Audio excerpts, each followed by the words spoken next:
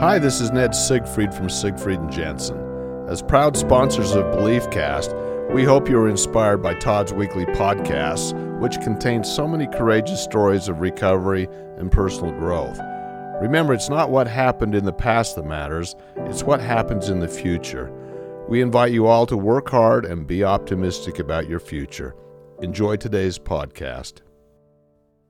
Welcome back, everybody. This is Todd Sylvester with the Todd Inspires BeliefCast. Thank you once again for tuning in week after week. You guys are fantastic. I love you for just your support and believing in me. I can't tell you how much that means to me in my life.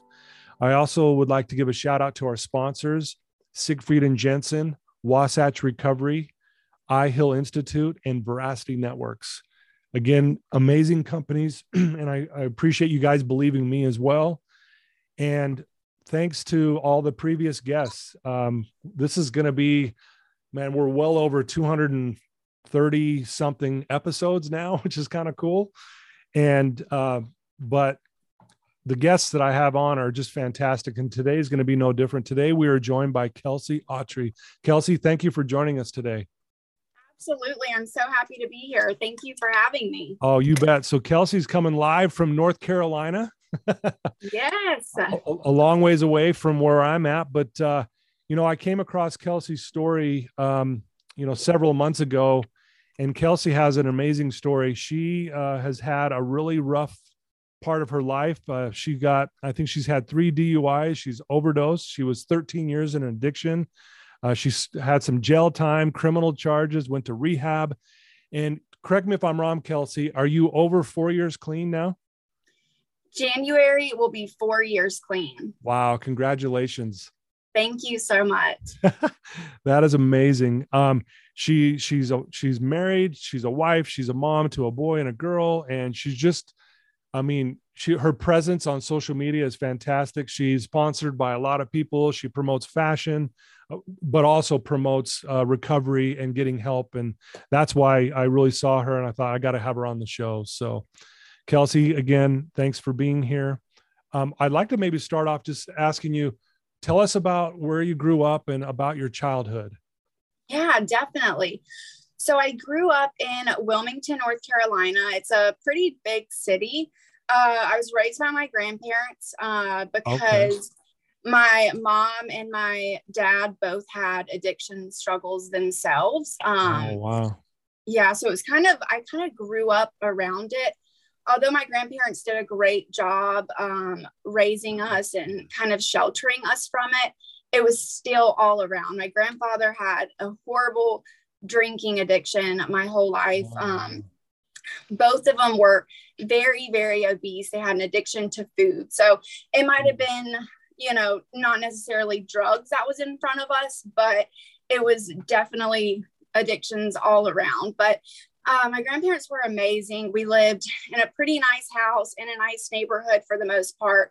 They kind of sheltered my parents from us, but they were my mom's mom and dad. So my mom would come and visit, and she was in jail for a lot of my childhood. She was always in and out of rehab. My grandparents would say she was on a mission, but we knew what that meant. That was right. She was out on a binge, and no telling when we'd see her. But that's kind of like how I grew up for the most part. It was kind of all I seen. But wow. So now, do you have brothers or sisters? I do. I have one sister. One sister. Okay. So growing up in that environment, first of all, being with your grandparents, and that was a really good thing for them to take you under their wing. Obviously they had their own struggles, so you were faced with watching that as well.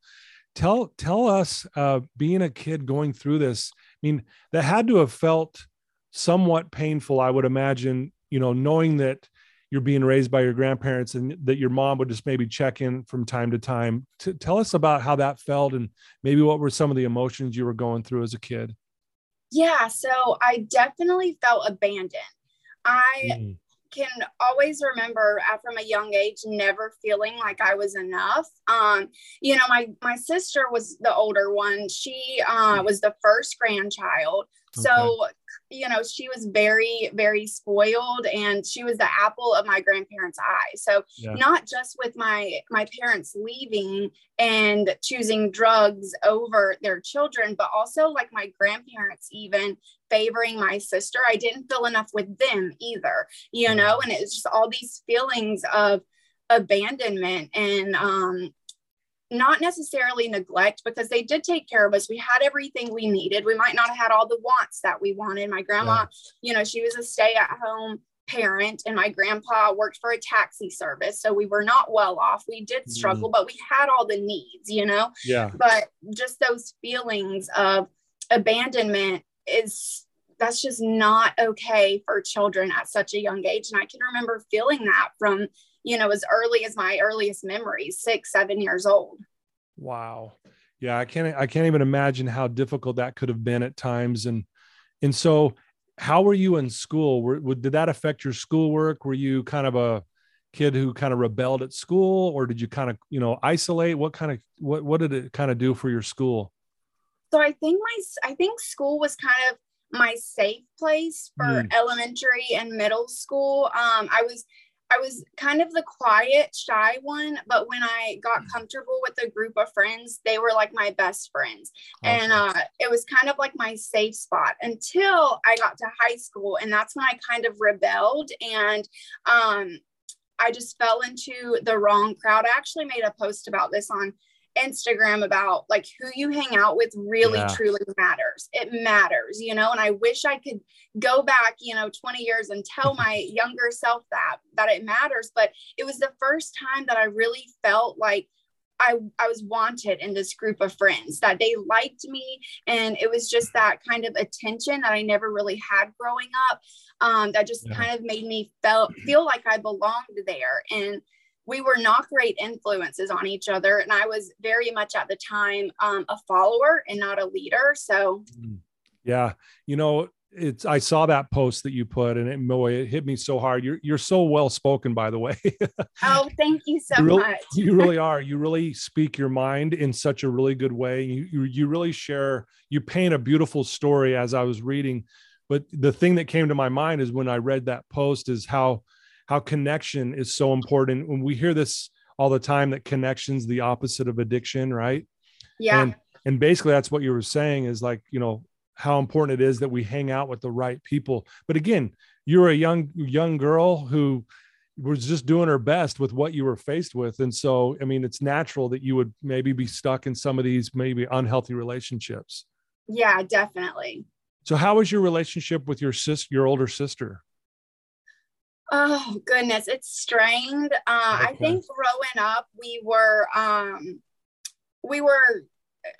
2 years apart, so we were pretty close in age, but we were just so different, we were just, she was, spoiled. Like I said, she was more spoiled than I was. And, I think we've both seen the same things. We both obviously lived the same childhood. So she had her own trauma from it, and, things happened to her while we were young and, when we were with my mom in particular, but, and I'm sure this has happened to, my goodness, I don't know the statistics, but so much of the population has been sexually abused as children. And that happened to my sister. So she kind of went through that. And then after it, she just kind of like rebelled and was just kind of like, done with the world after that. And she kind of moved out when she was 16 and never looked back. So it's like by the time we were like really old enough to get to know each other and grow close, she was already gone. She was gone. And to this day, she still struggles, whereas I'm clean. And so it's hard to have a relationship now. Yeah, that is tough. Yeah, especially, and it's tough because I know you love her and, you want that connection, but again, you also have to be good for where you're at and protect yourself and stuff. So, wow. Yeah. Well, like I mentioned in your bio, you were 13 years in addiction. When did that start for you? And maybe kind of share your story of what led up to that and kind of what you went through as you struggled with that for 13 years. Yeah, definitely. So I was actually pretty young, I think, towards my own kids now. And I think, goodness, if they were doing the stuff I was doing at 13 years old, I would whoop their butts. And I don't even spank my kids. But I was 13. Like I said, it was right when I was getting into high school, and I fell into the wrong crowd. They were older, and it started off just smoking pot, right? Isn't that how it always starts off? For sure. That's why they call it that gateway drug, and it is the truth, And I thought it's just pot. No, and actually growing up, my uncle lived with us, my mom's brother, and he was a big pothead. So I literally had it right in my house, and so it was not very hard to get. I didn't have to go through all the proper channels of finding a dealer, and it was right in my house. So it started off with that. And then of course, drinking and the high school parties, and, it was just fun. It was genuinely just high school fun. I didn't even know what addiction was, besides like watching my mom go through it and my parents' addiction was crack cocaine and heroin. So I'm like, oh, I'm not doing that. That's so bad. I'm just smoking and drinking like every other normal high school kid. No big deal. But then it led to further things. So I started smoking and drinking at age 13. By age 17, I was taking pills from my best friend's grandma's medicine cabinet. Right. And then it turned to cocaine at a high school party that they were offering it around. And then it just quickly progressed after that. So I was 17 when I used IV for the first time. Wow. And it was pills. Once again, hanging out with people that were way too old to be hanging out with a 17-year-old kid. But I still at this point didn't know a lot of what I know now. So and I tell people this all the time, especially with opiates, because I'm not a victim. I was I knew what I was doing in my head, I just didn't know the consequences behind it. So I didn't know at the time that, I thought I'm just doing these pills and, shooting up for fun just to hang out with cool people. I didn't know that my body would physically get addicted to it if I do it 7 days in a row. I thought it was just partying for a week long, and then on day 8 I could stop, but it wasn't that simple. By that point I was physically addicted. I was hurting. I was in withdrawals, and I didn't know, I didn't know what to do. And so I just knew I had to keep going just to feel normal and get to work and pay my car payment. Because at this point I was driving and I had a car payment, and I had to keep going on, so, it definitely started out as partying and just thinking like I was in with the cool crowd having fun. And then it progressed, obviously. And, after I was already injecting pills, I was having to pay for a lot of that. And, I'm sure like most people, heroin was cheaper, so then moved to heroin. And, I've overdosed more times than I can count. Really? Truly embarrassing. In the tanning bed, one time overdose at my niece's birthday party. I mean, so many times. It is so humiliating. And I wasn't, trying to kill myself, or it was just completely accidental, but it's so dangerous. And especially now, I mean, I'm 4 years clean now, but I see it all over the news and the headlines, how fentanyl is just in everything. I truly would be scared to death now to use, because I would fear death. Back then I was young and reckless and dumb, and I didn't know. I knew better, but I didn't know better at the same time, and it's like, I didn't think about what is this cut with, and will I over, I didn't think about those things, so. Wow. Yeah.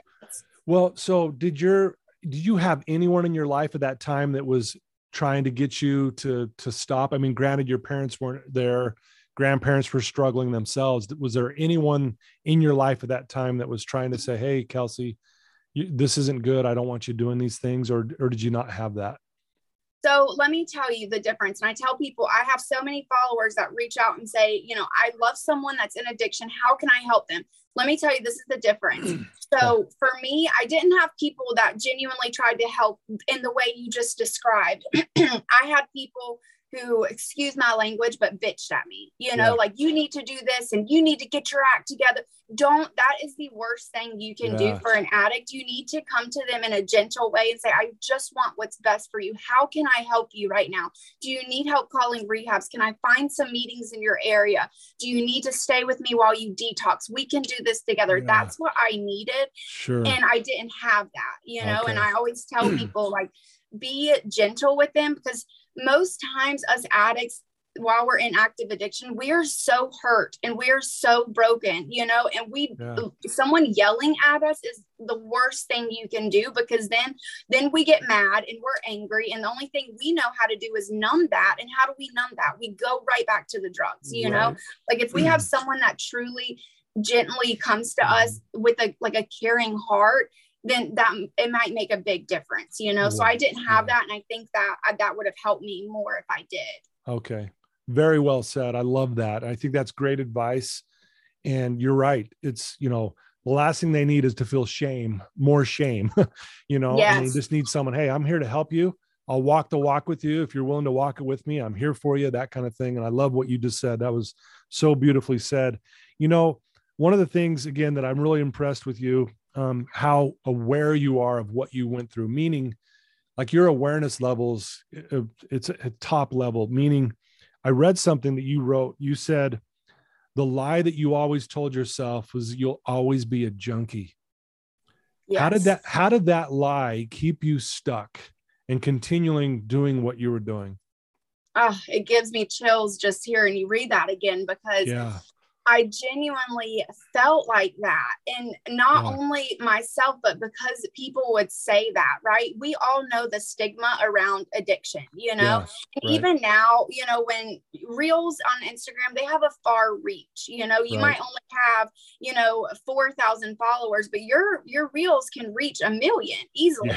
So, you know, when I post about my recovery, I even to this day still get those hateful comments, you know, like, oh, you deserved it. You did it to yourself, you know, but for me, I think it was a lot of, that's what I heard, you know, like I heard that you'll always be a junkie. And I think over time, I believed it myself. And I know now that, you know, that's not true. We can always pick ourselves up and pull ourselves out of the situation. But, you know, words matter, you know, and words cut deep. They hurt, you know, especially to sensitive people. And I'm one of those. I am very sensitive. So they really do cut deep. And also just from my own point, like I have genuinely tried to, you know, cold turkey it and get clean on my own. And, you know, I was raised on Medicaid and food stamps. So I didn't have, you know, money just to go check myself into a rehab. I had called plenty. Lord knows I did not know how expensive rehabs are. So my only option was to do it by myself, and I couldn't. So that lie over and over, you're just trash, Kelsey. You're going to be trash. Just suck it up. This is your life now. You know, and you believe the lie that you keep telling yourself and the lies that people keep saying of you. You genuinely believe it. Yeah. It's amazing that people, you know, again, just a side note, when people are bagging on what you're doing, like you did it it just blows my mind. And again, it comes with the territory, and I know that, but man, that is powerful what you just said. And those lies are what keep us stuck. And I get why you believed it, you know? So obviously you go through 13 years of addiction. You had 3 DUIs, you've overdosed several times. You went to jail even. I mean, I know you hear this a lot and it maybe bothers you a little bit, but like, you don't look like someone who would be an addict or a junkie who's been to jail, you know? Oh my gosh. Right? You hear that, right? Trust me, when I first went to jail, I'm not even kidding you. I think the girls thought I was on like 60 days in, or like we're apart. Like I was an undercover, like one girl in particular, like I'm pretty sure she was sure of it. She was like not my biggest fan. It was like spreading rumors around and it was like the crazy. When I got there, I'm a very small, petite person. So when I got there, they put me in a different uniform than all the other girls because it was the only thing I could fit. And so that just like threw up a bunch more red flags. She's like, see, she's not even dressed like us. She's not really an inmate. And I'm like, they were asking for like my charges, like my paperwork. And I'm like, I was so scared. It was my first time in jail, like to stay. I was terrified, but yeah, I do hear that a lot. Yeah. And again, I mean, I guess on one level it's a compliment, but on the other side, it's, you know, addiction affects everybody. It doesn't matter where you came from, what you look like, you know, what career you may have or don't have. It doesn't matter. It can, it can take us all down for sure. So what changed? Like what made you get to that point where you're like, you know what, I'm ready to get help. I want to go do this. Like, what happened? Did something happen, or did you just get sick and tired of it? Tell us what happened. Yeah. So I had been sick and tired of it for many years, but like I said, I tried the cold turkey. I literally didn't just try cold turkey. I tried weaning myself down. Like I've tried everything. Yeah. And so I'd been sick and tired for a long time, but it was my third DUI actually. And at this point, I had, stopped using and got help through a doctor for my addiction while I was going through both of my pregnancies. But it's like after I had the babies, it's like I would use another excuse. So after I had my son, that was my second child, having two kids was so hard. That was my excuse. It's so hard. I just need a Xanax. I need a Xanax to help with the nerves. That's what people do. They take Xanax, right? Doctors give people Xanax. So then I was taking Xanax and it was not prescribed. I was buying them from a dealer. And, that was my excuse. And that's what I say with us addicts. And we have to retrain our mentality when we become clean, because everything that someone says that hurts us, that makes us mad, that, even if we're just cleaning and we stub our toe, that makes us mad and we need to numb that pain. We need to be numb. That's all we know, So when I had my second kid, it was so overwhelming. So what did I need? I needed to numb it. I needed to get high again. So I would always fall back into that trap. But I had my third DUI, and at this point I was on probation still for the second DUI. Right. Wow. And I was facing 5 years in prison, and my lawyer, I paid great money for him, and he's the best of the best. But even he said, Kelsey, you're going away. You are going away. I cannot get you out of this. Like, you've got a long rap sheet. I cannot help you unless you help yourself. And I was like, well, what can I do? Like, I would go to NA meetings and AA meetings voluntarily, have them sign the paper to take to the court. I would do all the things, pass all the drug tests, all the things. And by passing the drug test, I mean using someone else's urine. I really wasn't clean still because if not, I would be sick, So I couldn't do it. So I said, what about rehab? Is there anything you can do to help me get into rehab? Because I'm willing to get sober. I just can't do it on my own. Yeah. And I think that so many addicts have that issue. My goodness, I talk to so many people and they're like, how did you do it? I'm struggling. And I'm like, rehab. I can't stress that enough. And I understand from personal experience that rehabs are expensive, right? Yeah, right. And I'm not saying go out and get into trouble to get in it, but that's kind of what happened to me. After my third DUI, I was facing a lot of time, and my lawyer was able to get me court-ordered rehab. Now, it's not your luxury fancy rehab where you get to wear cute clothes and have an in-ground pool in the back. It was state-funded and part of the prison system.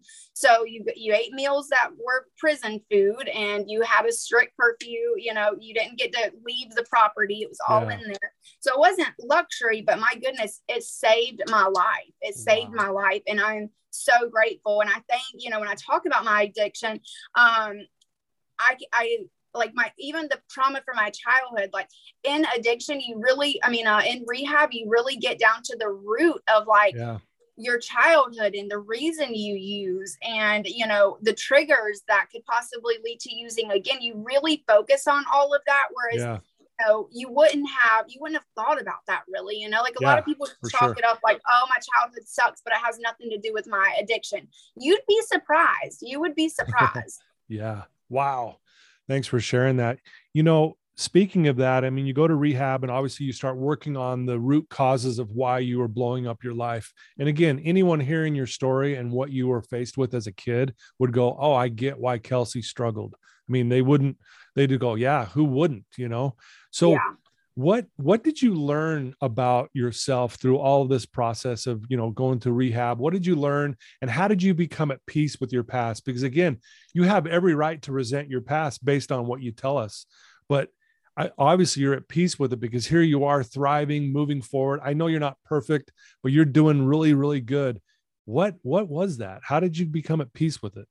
Well, so let me tell you, that was a struggle for a long time. I'm at peace with it now, but even when I first came home from rehab and years after, I'll tell you, this past year was the first time I shared my addiction and my recovery, and I'm almost 4 years sober. So I hid it for 3 whole years.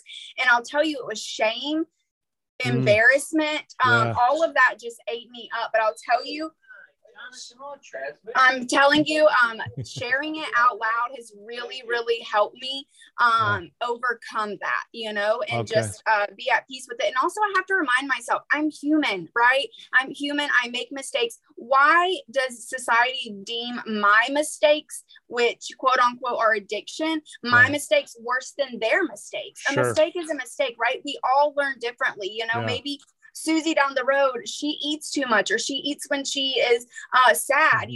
What is the difference in me, using or taking a pill or drinking a beer when I'm sad? Why is mine worse than hers? It's not, and people need to learn to have grace with themselves and grace with others and spread kindness. It's free. It's totally free, spread kindness and not hate on everybody for their choices, especially if they're doing the right steps to motivate themselves and better their lives. And I don't see why people do it. Wow. I love that. That was very well said again. I want to take a moment for our listeners.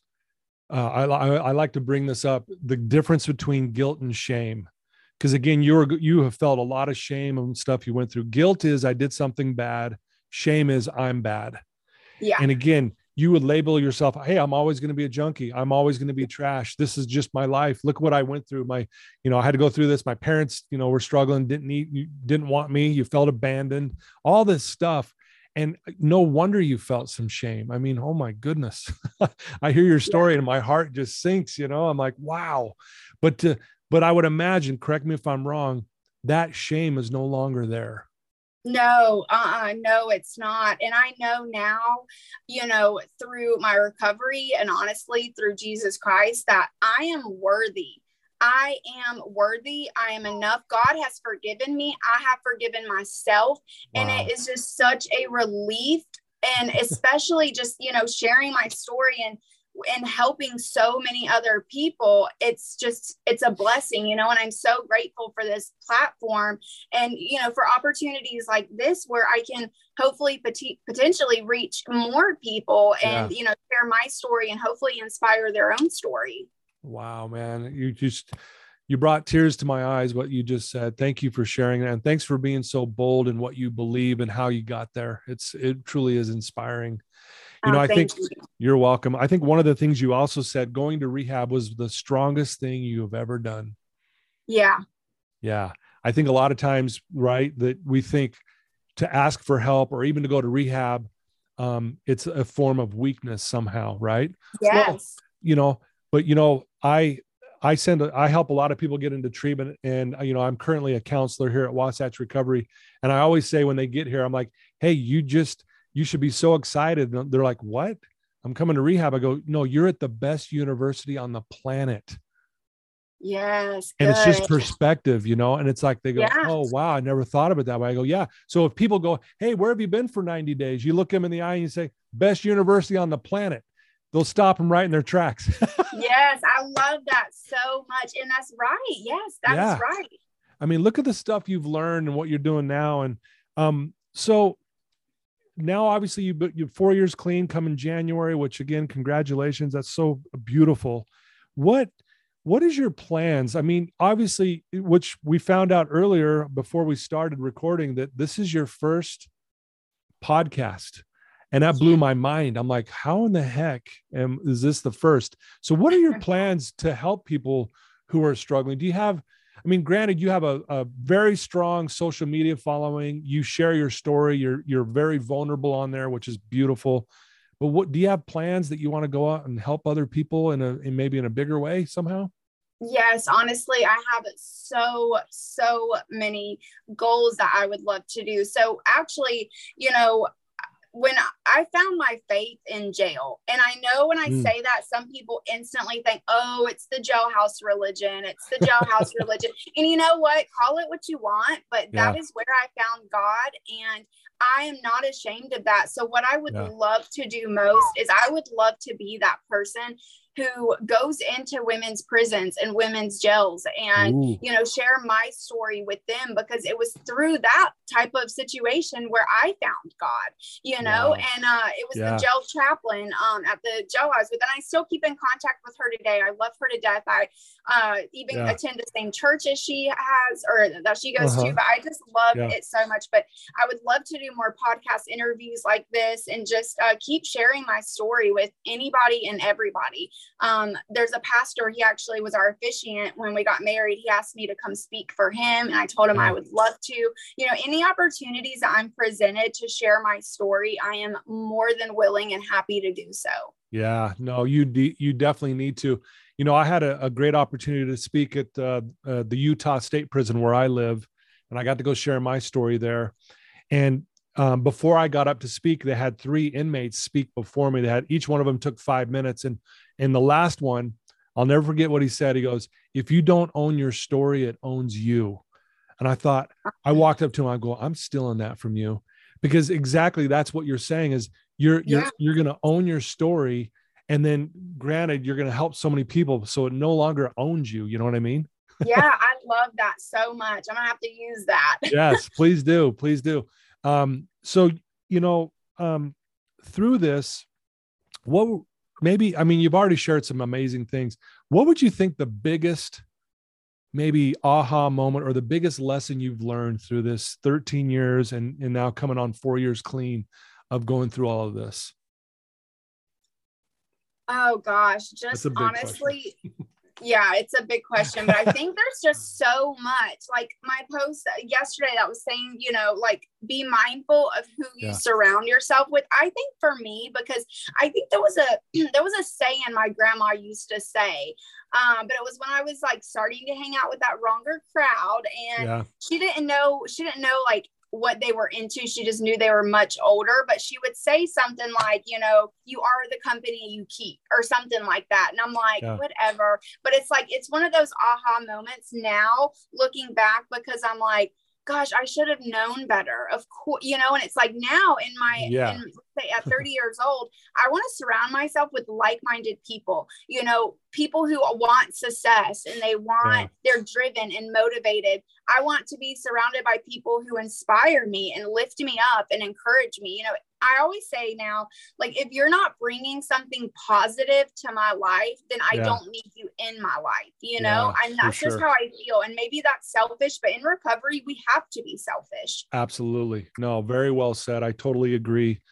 You know, what is it? So I would like our listeners to know, what does a day look like for you? I mean, you know, do you have like a morning routine? Do you have something that you follow every day? Is there something that kind of, obviously you're a woman of faith, and, you know, I'm sure that's a big part of what you do every day.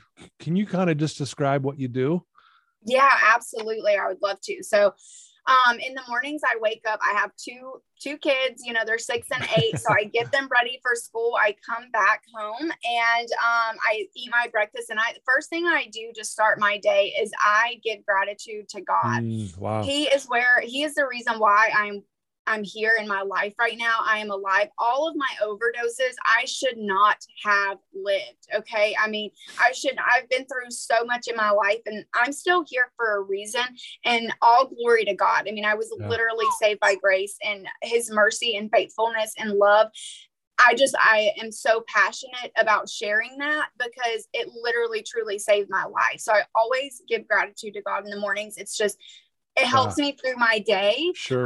And I start getting myself ready to quote unquote work. I love working from home. I love working social media, because the amount of people that I've reached and connected with and helped has just been truly amazing. You know, I promote fashion. I promote beauty. I promote recovery. I promote just my life in general. And, you know, surprisingly, you know, and looking back now at when I would say I'll always be a junkie and I'll always be trash, you know, I never thought that I could be that somebody who people look up to, you know, I never thought that I would be somebody that people cared about. And that goes back to my childhood of, you know, not feeling like enough, you know, and it's like, you know, to be where I'm at today, I'm just so grateful and thankful. And I literally am just so grateful to be here where I'm at. So that's kind of what my day consists of, is just getting to work. Once my kids come home from school, it is wild and loud and crazy. So then it's just straight mom mode after that.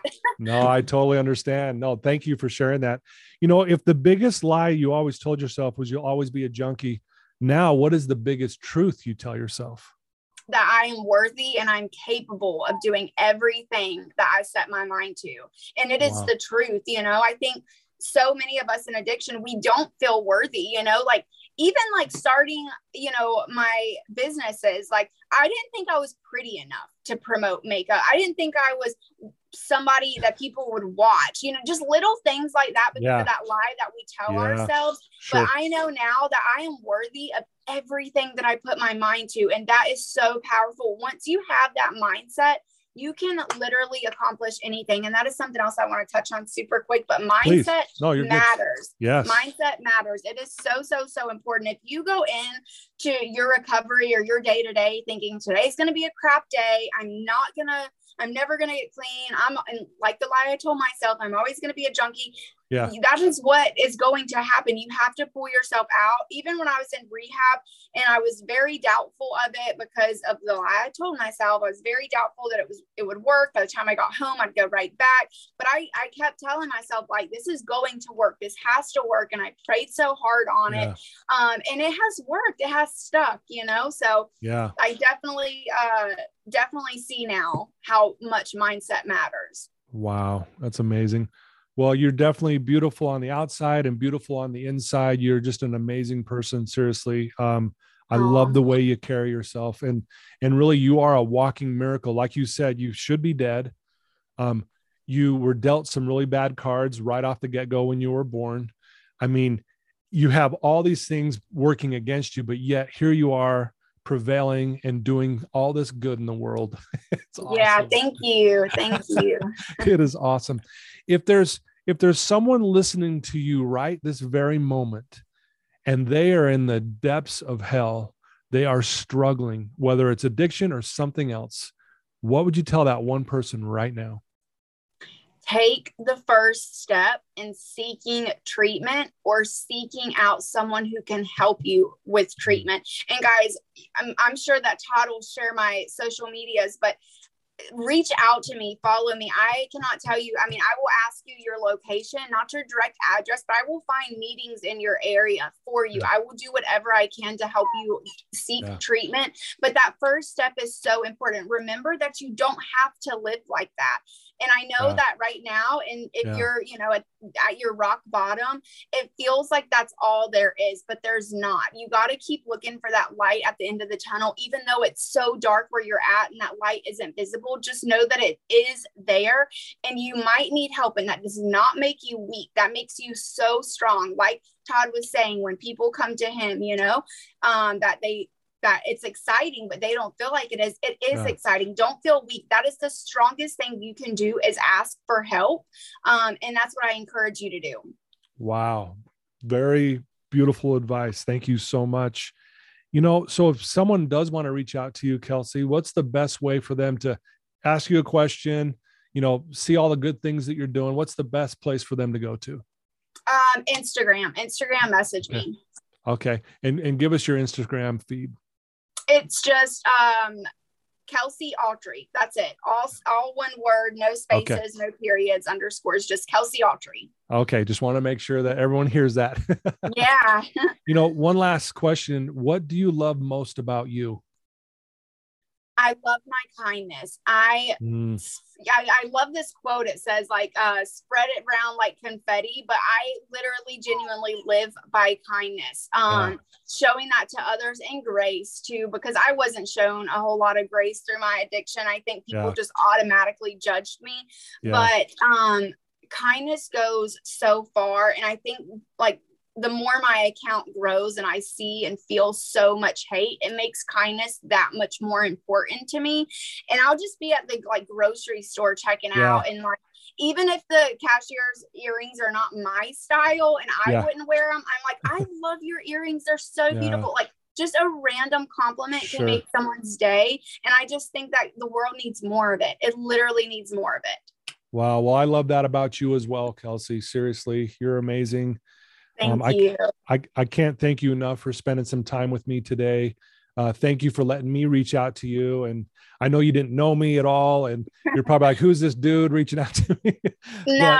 I appreciate your trust. I can't wait we're going to shoot this out to 300,000 people.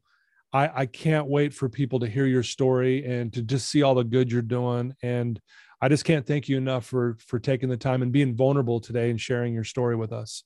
Absolutely. I'm so happy that I could help. And thank you. It's such an honor to be here today and to meet you and spend time with you. And, even if we just help one person, yes, it's so worth it. It's Absolutely. so worth it. Absolutely. Well said.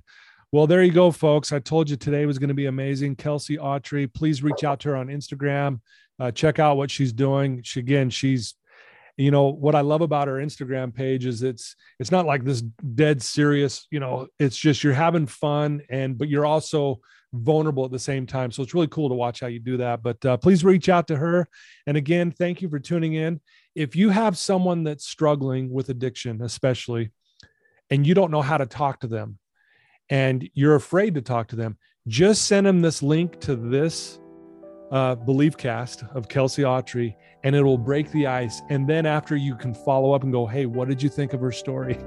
It's a great way to kind of open the door for that communication. I love that. Yeah. So share that. And I love you guys so much. And again, Kelsey, thank you so much for your time today. You're welcome. Thank you. It was nice meeting you. Nice meeting you.